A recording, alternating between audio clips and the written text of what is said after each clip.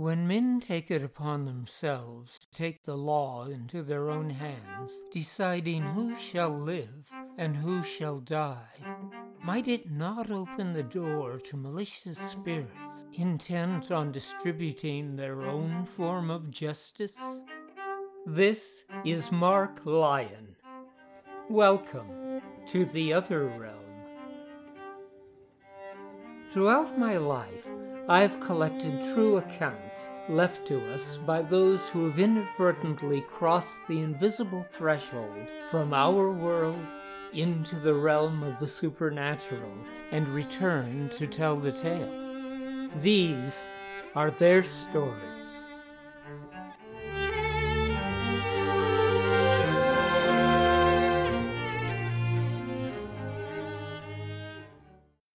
Colonel John Poole Monroe seemed strangely quiet and preoccupied that September day in 1856 as he met with his friends at the headquarters of San Francisco's Second Committee of Vigilance. Sullen and remote, he seemed to have drifted far off into a world of his own. Suddenly, he looked up and quietly asked, "Do you think the dead can come back to haunt the living?" "What?" someone asked in surprise. "Ghosts. Do you believe in ghosts?" the colonel asked. "Surely you are joking," a skeptic responded. But they needed only look at their friend to know that he was deadly serious. The words came slowly and deliberately as he continued. "For over 3 months now, strange things have been happening in my home. Things for which I can find no other explanation." His friends sat dumbfounded as Monroe recounted how his Russian Hill home had inexplicably come under siege by seemingly supernatural forces. Without warning, inanimate objects had taken on lives of their own, flying about the room. Horrific phantoms materialized out of the evening air, and terrifying shrieks emanated from the house at all hours of the night.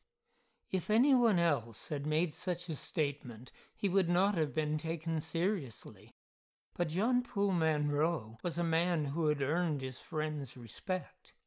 Formerly an engineer, and now a highly successful businessman, and judge advocate of the Second Committee of Vigilance, the 40-year-old Englishman was admired for both his mental agility and personal courage, his only eccentricity being a passion for riding to the hounds each morning with his beautiful wife in the manner of a country squire in pursuit of the foxes, coyotes, and wildcats which shared the surrounding countryside. But even this was done with such style and panache, he with the hunting horn to his lips, and she in an exquisite riding habit, that their morning rituals served only to add an even more dashing and colorful aspect to his personality. Still, his story was beyond belief, and 2 of his friends, a lawyer, William H. Rhodes, and mining engineer, Ellemeron B. Paul, accepted Monroe's offer to visit his home and observe the phenomena firsthand. Thus, on Friday evening, September 19, 1856, the 2 men set out from their home on the southern slope of Russian Hill to begin what was to be the most baffling and incredible adventure of their entire lives. It was a clear, cool evening, and an almost full moon was beginning to rise as they reached the summit of Russian Hill, stopping for a moment to catch their breath and admire the object of their quest. Perched upon the western slope, on the northeast corner of Chestnut and Larkin, and commanding a breathtaking view of the bay, Monroe's fanciful Swiss chalet appeared to glow phosphorescently in the moonlight. Constructed of iron and shipped in sections around Cape Horn, the house was a fantasy of high-pitched gables, dormer windows, and leaded glass, adorned with fantastic carvings, spires, and ornamental ironwork, which hung like lace from its numerous eaves. Crowning the peak of each roof were rows of turnip-shaped finials. An English garden of hollyhocks and roses completed the fairy tale atmosphere. By 8 o'clock, they'd reached the front door, where they were greeted by the colonel and ushered into the library. "May I introduce you to my wife, Eliza?" he began, presenting a demure young woman with light blue eyes and long blonde hair, and then continued by introducing his sister, Mrs. Benedict, and the latter's 14-year-old daughter, Mary.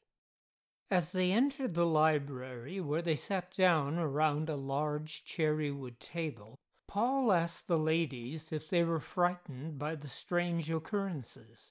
"Oh, no, not now," Mrs. Munro replied. "It was terrible at first, but now we're all rather used to it. If they were really malevolent and tried to hurt us, that would be one thing. But actually, they're quite childish and do the silliest things. Yesterday, I found all the salt had been emptied into the sugar bowl, and the sugar was in the salt box. And today, I bought a wonderful hat downtown. When I got home, I laid it upon the piano. I looked away for only an instant, and then turned back to glance at it again. Every feather had been plucked from the bonnet." Mary's bright eyes flashed with unabashed excitement, and Paul wondered if somehow she might be responsible for the ghostly pranks. There was only one way to be certain.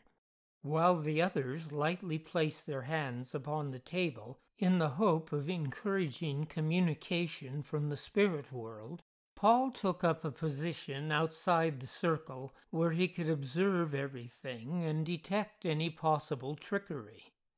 They waited a few moments in silence. Then, slowly, the table began to move.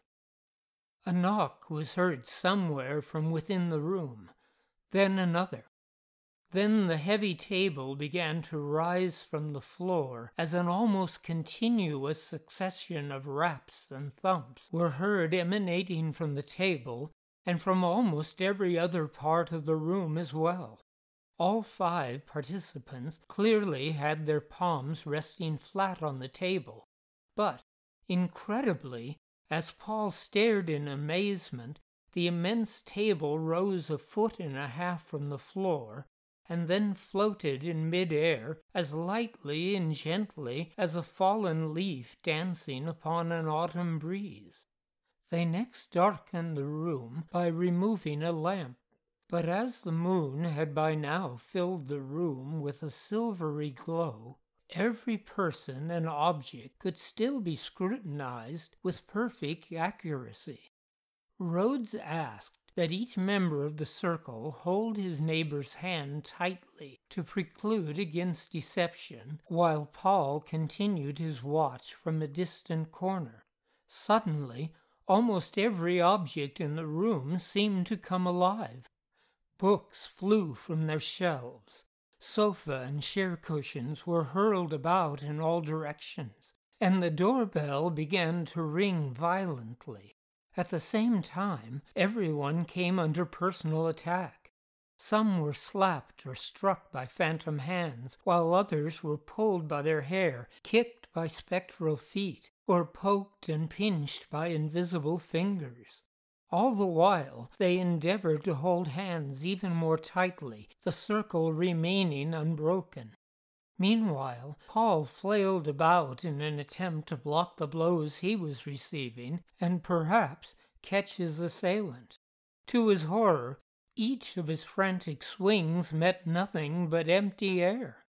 By the time the barrage had ended, Paul had become convinced that the phenomena were indeed genuine, and he sat down at the table with the others, joining hands with 2 of the ladies.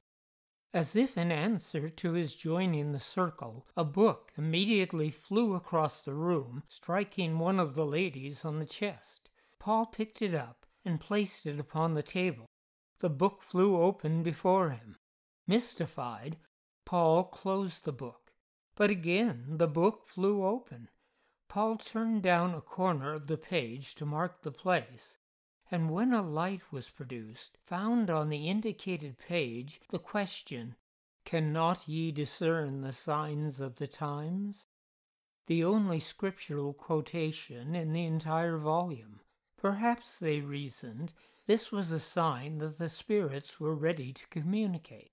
So, by means of a wrapped alphabet code, they began to communicate with the spirit who claimed to be the ghost of James King of William, the crusading newspaper editor whose assassination had given rise to the Second Committee of Vigilance. "Have you any message for us?" Monroe asked. "None," the spirit answered. "Was it you who appeared before my family for several evenings?" Monroe continued. "It was," the spirit responded. "Will you appear tonight?" "I will." "What sign will you give?" "I will ring the doorbell." Breathlessly, they waited for several minutes in silent anticipation, but as pulses quickened, an eerie quiet hung over the house. Then the doorbell began to ring frantically, and the front door shook as if someone possessed of enormous strength were attempting to enter by force. The house dog began to bay and growl ferociously at the unknown intruder. Colonel Monroe ran to the door, but upon opening it, found no one there. Courageously, he walked the perimeter of the property and searched the grounds, but all to no avail. No mortal hand had pulled the bell rope. No sooner had he returned than the doorbell again began to ring. But again the martyred newspaperman failed to materialize. They began to wonder if it might be some other spirit masquerading as king. To test this theory, they questioned the spirit further. Although the first 2 or 3 questions were answered correctly, when they asked, "How long have you been dead?" an incorrect answer was given. Again, they asked the spirit to identify itself, and this time the name Capitana was rapped out. Mrs. Bennet gasped. Capitana was the name of an elderly Kanaka woman she had known in the Hawaiian Islands who had died a few years before. "Will you not appear to us?" the colonel asked. "I will," the spirit tapped back, promising to announce her appearance by ringing the doorbell. Almost immediately the doorbell rang, and a large bush growing near the east window began to shake violently. As they looked toward the window, they clearly beheld a human figure silently glide to within 2 feet of the window, not 10 feet from where they sat, unable to move. But before they could focus clearly upon the details of its form, the specter vanished. As Rhodes sprang to the window, another phantom rose up before them. Unlike its predecessor, however, this was the most frightening form of which the human mind could possibly conceive. It appeared, as Rhodes would later record, in the moonlight, silent, still, and sublime in its horrible deformity. If all the fiends in hell had combined their features into one masterpiece of ugliness and revolting countenance, they could not have produced a face so full of horrors. It was blacker than the blackest midnight, and over its head and body it had spread a mantle of the most stainless white, looking like a robe of new-fallen snow covering the blackened remains of a conflagration. It seemed as though personified sin had snatched the garment of a seraph and spread it over its own thunder-scarred and hell-scorched form. Its face was turned towards them in profile, and wore an expression of cruelty and revenge, darkened by the frown of everlasting despair. As if in a trance, the others drew towards the window, and petrified with horror, gazed transfixed upon the terrible wraith. Rhodes felt physically sick and filled with a desperate need to immediately flee the house and escape into the fresh air. He rushed for the door, quickly followed by all but Paul, who fearlessly maintained his position by the window. As they fled the library, tables, chairs, rugs, fire pokers, and cushions flew up into the air as if attempting to block their passage, and sailed about the room in all directions. As Rhodes ran out of the room, a cushion from the parlor struck him on the head, and one of the ladies was almost blinded with dust as a sadly neglected chair covering flew up toward her. Just as they reached the door, the front gate tore itself loose from its hinges, flew up a flight of 10 steps, and wedged itself tightly against the front door so as to keep the door from swinging open, thus preventing their escape. Panicked, they ran back, hoping to escape by the kitchen door. By this time, however, the phantom had vanished. In its last moments, Paul had watched as the dreadful apparition, then not more than 8 feet away, lightly lifted its robe from the ground and gently glided off a few yards toward the barn before it evaporated into the evening air. Mrs. Munro's mother and 2 of Mrs. Bennet's younger children, aroused by all the noise, also clearly saw the apparition from an upstairs window and watched with a hypnotic-like fascination until at last it disappeared from view. Dazed and terrified, the group reassembled together in the library, where they stood utterly speechless, staring at each other in stunned amazement. As for Rhodes, he had experienced quite enough for one evening, and adamantly refused to have anything to do with forming another circle.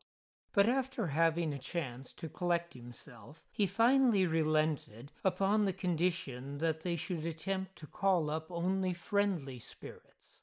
No sooner did they sit down and make their wishes known than Rhodes felt a cool, delicate hand running its fingers through his hair and gently caressing his cheeks and forehead. At the same moment, each of the others felt similar soothing hands softly stroking their brows, cheeks, and hair, though each member of the circle was still holding tightly to his neighbor's hand. Then Paul announced that he could see the phantom hands, and hardly had the words escaped his mouth before Rhodes also beheld them floating before him. At first they were faint, almost invisible, but gradually, over the course of 5 or 6 minutes, they grew more and more palpable until at last he saw them as clearly as if they were made of flesh and blood. There seemed to be at least a dozen of these hands, and they seemed to be as gentle and loving as the previous spirits had been horrifying, as if they were striving to make amends for the pain and terror caused by their predecessors. The colonel, who had been suffering all evening from an excruciating toothache, asked if they might be able to ease his pain. At once, several hands began to tenderly massage his jaw and continued to do so until the pain had completely disappeared. These new spirits identified themselves as their celestial guardians and further soothed and enchanted the circle with kind and uplifting personal messages. The hour had by now, however, grown late, and the group reluctantly adjourned for the night. Baffled and amazed by the previous night's experience, Rhodes and Paul met secretly a number of times over the next 2 days to compare notes and convince themselves as to the reality of all they had encountered. Their accounts matched perfectly down to the smallest detail, as well as matching Monroe's memory of the evening. Finally satisfied beyond all doubt that neither of them had been duped, nor had they been hallucinating, the following Saturday night the two men found themselves battling an unusually ferocious, cold, and wet westerly wind as they again climbed Russian Hill in the hope of repeating the previous night's adventures. Thick banks of fog formed ominously before them, as if the spirits had conspired to make their journey even longer and more perilous. As judge advocate of the vigilantes, Monroe had passed sentence of death upon 4 men. Could the ghosts of those whom they had hung, they wondered, have come back to haunt him? At last they saw the lights of the unique iron house, and soon they were warming themselves before a cheery fire as the ladies came downstairs to join them. They had seated themselves around the library table and were about to begin when the Monroe's bloodhound began to bay and growl. Everyone looked to the window in expectation, but nothing materialized. Still the bloodhound bayed. Bravely, the colonel opened the front door and walked out into the thick fog. A few moments later, he returned, not pursued by a menacing ghost, but with a mutual friend who had been wandering out in the mist for over an hour. He had attempted to find a shortcut over the hills, but had succeeded only in becoming lost amidst the fog and the darkness. He had been attacked by at least 6 dogs, and had lost his hat in the process. He now stood before his friends bareheaded, cold, tired, and dripping with condensation from the mist, but eager to join their circle. Again they sat down around the table and joined hands. Soon the table began to rise from the floor, and again ghostly knockings began to emanate from all parts of the room.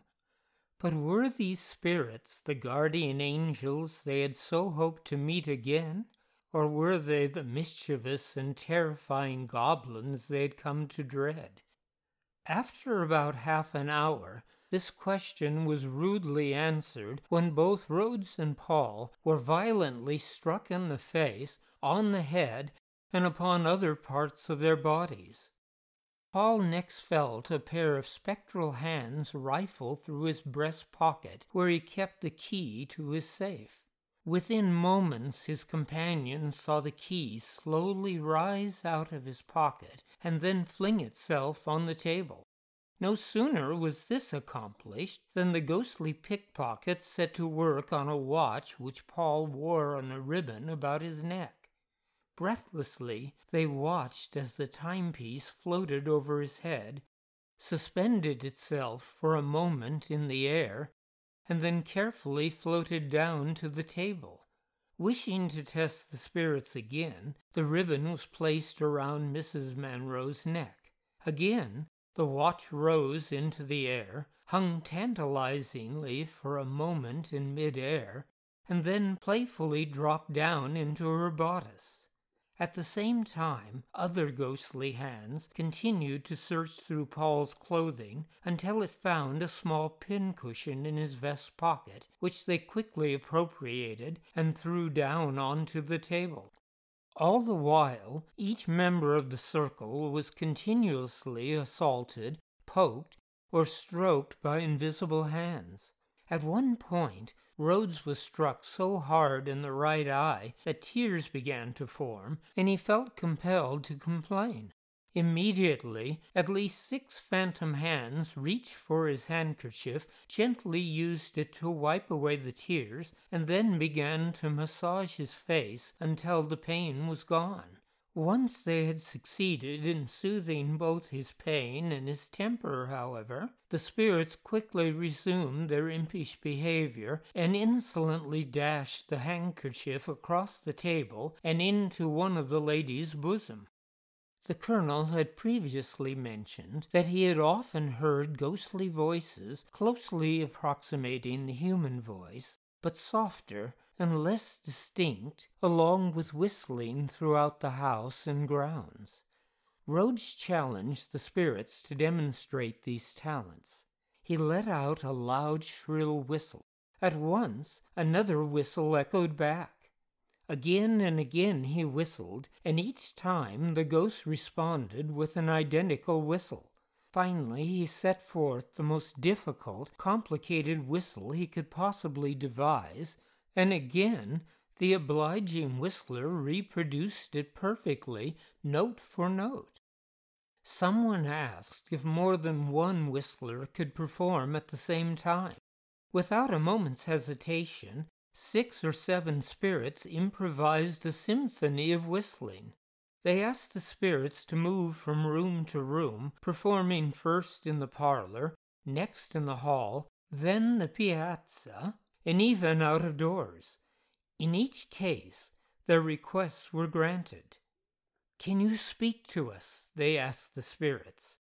Suddenly the air was filled with the murmur of ghostly voices, low, indistinct whispers which seemed to be whistled forth rather than articulated. Paul's name was clearly called out, and several sentences were spoken to him. A girl's name was whispered 3 or 4 times into Rhodes' ear, but he could not quite catch the rest of their message. Next, the doorbell began to ring wildly. Paul sprang to his feet, pointing to the window through which a small figure could clearly be seen in the moonlight. The spirit, a young girl, perhaps 10 or 11 years of age, cautiously approached the window. She darted back and forth several times and then vanished. Without warning, another spirit appeared at the window within 6 feet of them. This was too much for Mrs. Monroe, who let out a terrified scream. No one, however, was more terrified than the ghost, who, upon hearing the scream, quickly retreated into the kitchen, passing through a solid wall along the way. Gathering up its courage, a few moments later, the phantom emerged part way from behind the wall, standing half in and half out, as if wondering whether he should attempt another foray. This ghost was tall and thin, and although clearly human in form, unlike the others, seemed composed more of shadow than of substance. Uncertain of what to do, the timid spirit again retreated through the wall, and then reappeared and retreated several times until finally, in apparent frustration, it floated away. It was now past midnight, and the group decided to attempt one last experiment. Throughout the night, Paul had been a favorite target of the spirits, having been thrown several times from his chair. As a final test, the spirits were challenged to pick Paul up into the air and throw him down onto the table. Before he could even prepare himself, Paul felt something grab him by the collar, while something else lifted him headlong into the air and tossed him onto the table. Although he landed with a tremendous crash, Paul found to his surprise that he was completely unharmed by the fall. The flight, however, ended any desire on Paul's part for further experimentation that night, and the group agreed to meet again the following Friday evening. The next 5 days seemed to drag by for Rhodes and Paul as they impatiently waited for the appointed evening to arrive. Thus they were disappointed when upon their arrival they learned that Mrs. Benedict and her daughter would not be present that evening, and to make matters worse, Mrs. Monroe had been ill all week and was suffering from a cold. Still, she would join the circle, and undaunted, the remaining 4 again joined hands around the table. Several minutes passed without the slightest indication of any spiritual activity, and Rhodes was about to suggest a postponement when at last the table slowly began to move, and a loud succession of raps and creaks and bangs echoed throughout the room. The spirits became so excited and vociferous that several minutes passed before intelligent communication could be established. These, it seemed, were the guardian spirits of the first evening. Their purpose, they explained, was to protect the group from the dark and evil spirits they had encountered earlier. The group next tested the spirits' telepathic abilities.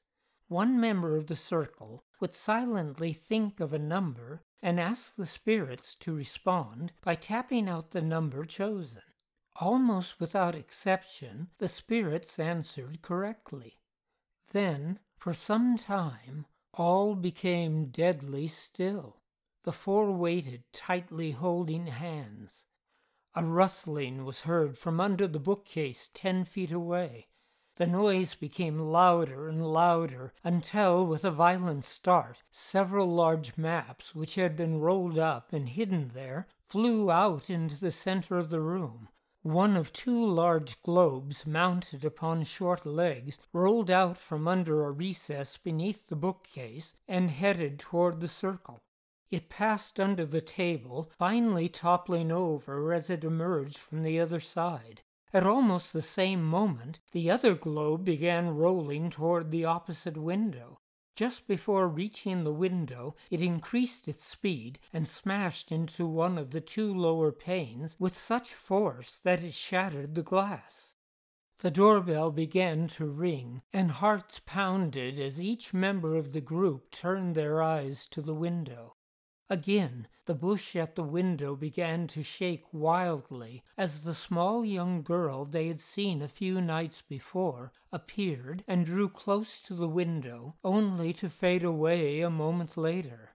Next, a strange light appeared at the window. It was like a large globe lantern, but cast no shadow, and danced about in the night like a will-o'-the-wisp. Again it approached the window, only to recede back again, changing shape from circular to oblong to irregular.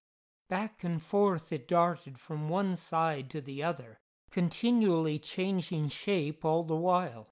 Finally, it settled close to the ground and assumed the unmistakable shape of a newly dug grave. It lay there, almost 6 feet long, an ominous heaped-up mound, glowing with a ghastly phosphorescent glare. A pale glare which shone brighter than the full moon. Then it stretched out into a thin, narrow line, slowly melting away into nothingness. A voice rang out in the darkness. "Colonel, help me! Help me!" it cried. A moment later, they observed Colonel Munro's manservant running madly toward the house, screaming, "They're after me! They're after me!" Munro rushed to the front door, allowing the terrified man into the house. As he stood trembling in his torn nightshirt, he tried to explain. "I was sleeping, just minding my own business, when they come after me. I tried to fight 'em off, but there were too many of 'em. They knocked me out of bed and started tearing at my clothes." The poor man was given a place of refuge in the piazza, while the remaining four returned back to the library. Hardly had they again seated themselves at the table, however, when a terrible thud was heard in the entryway, and the servant again cried out in pain. Back to the entryway they ran, only to find the hapless man sprawled out on the floor, having been struck on the cheek with a blow so savage as to produce serious swelling. Fearing that the spirits were now becoming far too dangerous, the four reluctantly called an end to the séance. In the months which followed, the spirits continued their mischievous behavior, flinging flower pots against the wall, spewing water about, extinguishing the lights, and terrorizing the entire neighborhood with their screams and howling throughout the night. The denouement came, however, the day a playful spirit hurled a hatchet at the colonel's head, missing him by only a fraction of an inch. Not long thereafter, the Munros retreated to the safety of a downtown hotel and had the house sealed with new locks. Their departure did nothing, however, to help their Russian Hill neighbors.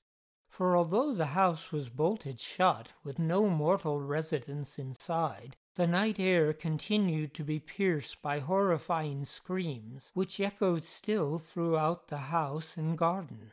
One by one, the terrified neighbors also began to move away. Before moving away to a more pastoral life in the California gold rush town of Grass Valley, one neighbor, the dancer and adventuress Lola Montez, gave Monroe's deserted home the name by which it would forever after be known, the House of the Howling Demons. Perhaps it did have something to do with the vigilantes' resurgent reign of terror. Perhaps, through the violence they committed in the name of justice, they had unknowingly opened an unseen door into a world of evil. For not long after the Committee of Vigilance disbanded, the howling seemed to lessen with each successive night, until finally one night it stopped entirely. After a while, Monroe felt it was safe to return, and in the weeks which followed found that the spirits had left as mysteriously as they had arrived. Although the ghosts had departed, the house's ominous reputation remained. Years went by, and as the Monroes passed into the twilight of their lives, they allowed the home, which had once been a center of San Francisco society, to fall into disrepair. The white paint, which once glistened in the sunlight, faded and peeled. Rust stains trickled like dark tears down its iron walls, and one by one the once proud ornaments fell from the roof. One day Eliza died, and the colonel followed not long thereafter. The sad empty house was sold for taxes, and the new owner, John Klumpke, attracted rumors like a magnet. He was a bit of an eccentric. He looked at the weather-beaten old house, peacefully rusting away, and saw no reason to change things. He liked it that way. And soon passers-by would point to the old house and whisper about the strange old man in the Prince Albert coat and high silk hat, who was said to sit up all night in an upper room counting his gold. Treasure, they said with a knowing look, was hidden in the loft of the old stable. And stranger still, the ghost of John Poole Monroe was said to have returned to the house, tramping through the rooms at night with mud-stained boots and jangling spurs. Each morning, they said, you could hear the blast of his horn as he rode off to the hunt. Monroe, it seems, had passed from history into legend, and from the haunted to the haunter.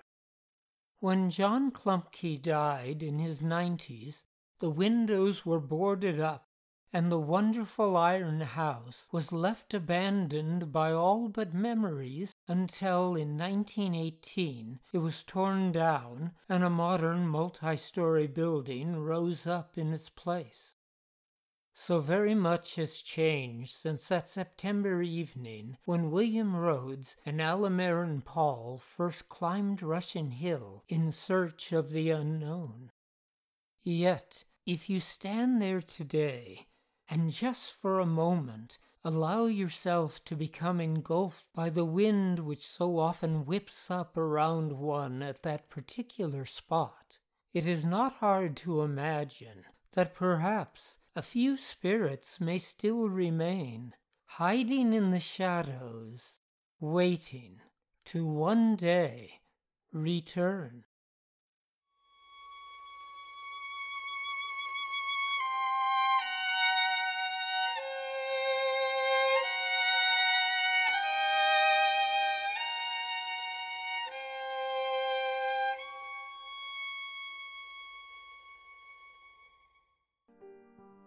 The Other Realm is a production of Wind Whistle Theater.